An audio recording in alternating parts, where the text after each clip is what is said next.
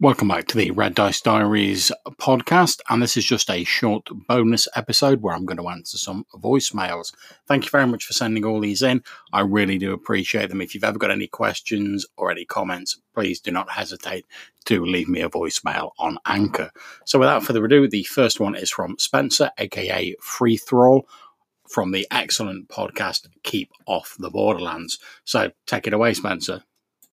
Hey John, first of all, I wanted to say thank you very much for the Red Dice Diaries episode featuring me predominantly.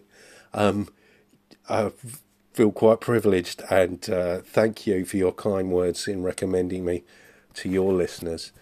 I wanted to touch on your RPG a Day episode about space and the importance of gaming space. I mean, it's very easy for me to forget that that's probably the biggest factor in my lack of gaming, just not having an area to play, even online, without, fear of being interrupted. So yes, I mean, it's something that I often forget as to why, I'm not playing currently. But hopefully that'll be addressed soon, and thanks for the recent episodes. Cheers, take care. No problem at all, Spencer. I'm happy to recommend your podcast. I really enjoy listening to it. I've described it on a couple of occasions as one of the podcasts that I think, for saying you talk often about how you can't play a lot of role-playing games, I still think you've got an awful lot of good stuff to say about them. I really do enjoy listening to all your episodes. So thank you very much for leaving me a voicemail. And yeah, I think it's a good point about gaming space. I mean, I'm lucky enough to have my own house, but even there, there's other stuff crowded in. You have to make allowances for other people, etc. So it's not always possible to have like a massive gaming space. I know that I've certainly struggled in the past when it comes to sort of face-to-face games, seating everyone, make sure everyone can hear you, stuff like that. Now, it's not so bad at the moment because obviously I'm doing a lot of my stuff predominantly online. So I've got my little computer room upstairs that I'm sat in now. But even then, you get planes going by. If you've got the window open due to the recent hot weather, you get people shouting as they're going down the street and stuff like that. I've just come to the sort of conclusion that it's not possible to entirely sort of get rid of all distractions and interruptions. So you just have to sort of cope with it as best you can. Saying that, I hope, as you said, that your own gaming space and interruptions and stuff like that gets sorted out soon and you can get into some more games. And I look forward to hearing many more episodes from yourself and your thoughts on the gaming scene and specific subjects as well. So thanks very much, Spencer. Take care. The next one comes from my old mate, Colin Green, aka Spike Pit. So take it away, Colin. Oh, wow. John, sorry to hear you a bit wound up, but better out than in. How you are a supporter of a sicko, I do not understand. Just because you're not throwing your toys out of the pram because somebody has, maybe produced a distasteful image, it's not my cup of tea. Kids on pikes? No, thank you. I've got kids. I don't like violence towards children. If I'm honest, I don't like violence, full stop. But I'm not going to just lose it, flip out, tell everybody they're wrong, and make snap judgments, jump to conclusions about people I know nothing about. This is the problem that we've talked about time and time again. They've got to just chill out. Chill out. Thanks very much for the message, Colin. Yeah, I think you're absolutely right. I mean, tastes when it comes to RPGs, and in fact, anything in life, obviously differ. There's games people play that I wouldn't want to play. There's art styles that I don't like. There's fiction styles that I don't like. But you know what? I think it's all a matter of putting things in perspective. As you were saying, the Kids on Pikes image isn't really for you. You're not a fan of it. That's absolutely fine. But when you think of some of the actual horrible stuff going on in the world, someone doing a sort of tongue-in-cheek play on words in the form of a picture of kids on bikes, it doesn't really stand up against some of the actual bad stuff that's going on in the world. And I just can't bring myself to get that wound up about a picture, to be perfectly honest. If I don't like it, I'll just move on. It's not really hurting anyone or causing any great problems. So I think, as you say, people just need to chill out, get things in perspective a little bit, and just relax and just enjoy playing the games and having fun rather than ranting at other people. So thanks very much for that message, Colin. And if one message from Colin wasn't enough, we have a Brothers Green double bill. We've got Arfed coming up now with a message. So take it away, Arfed. Hi, Arfed here. Just wanted to call in and really applaud you for your recent rant. I'm getting just cheesed off with politics in general from a day-to-day life. Obviously in the UK, all you hear every day or every week is Brexit this, Brexit that.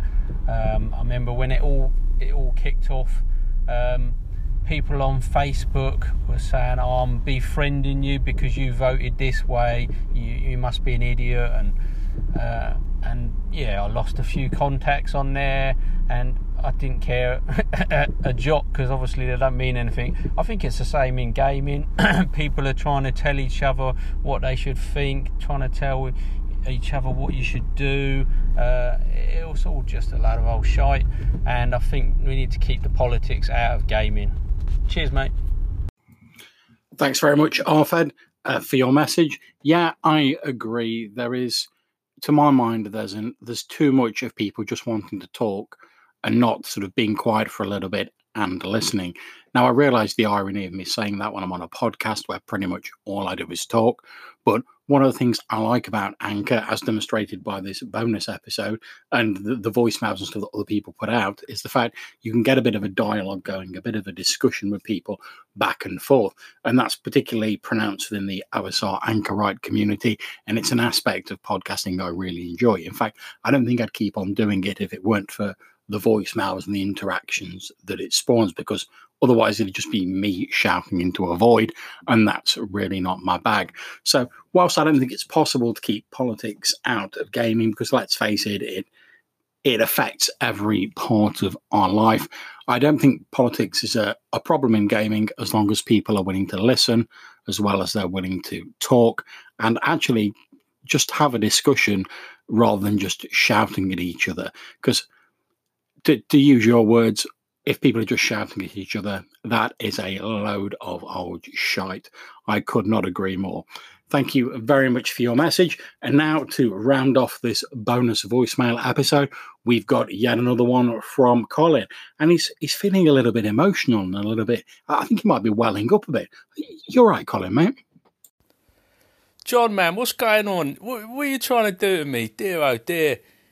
Got you two lovebirds in me ear holes, looking for an RPG podcast. Hannah's trying to bring me to tears, and yourself with your proposals and going down on bended knee and declaring your undying love for each other. I mean, what's the world coming to here? I mean, I'm trying to work and man, I'm getting all I'm getting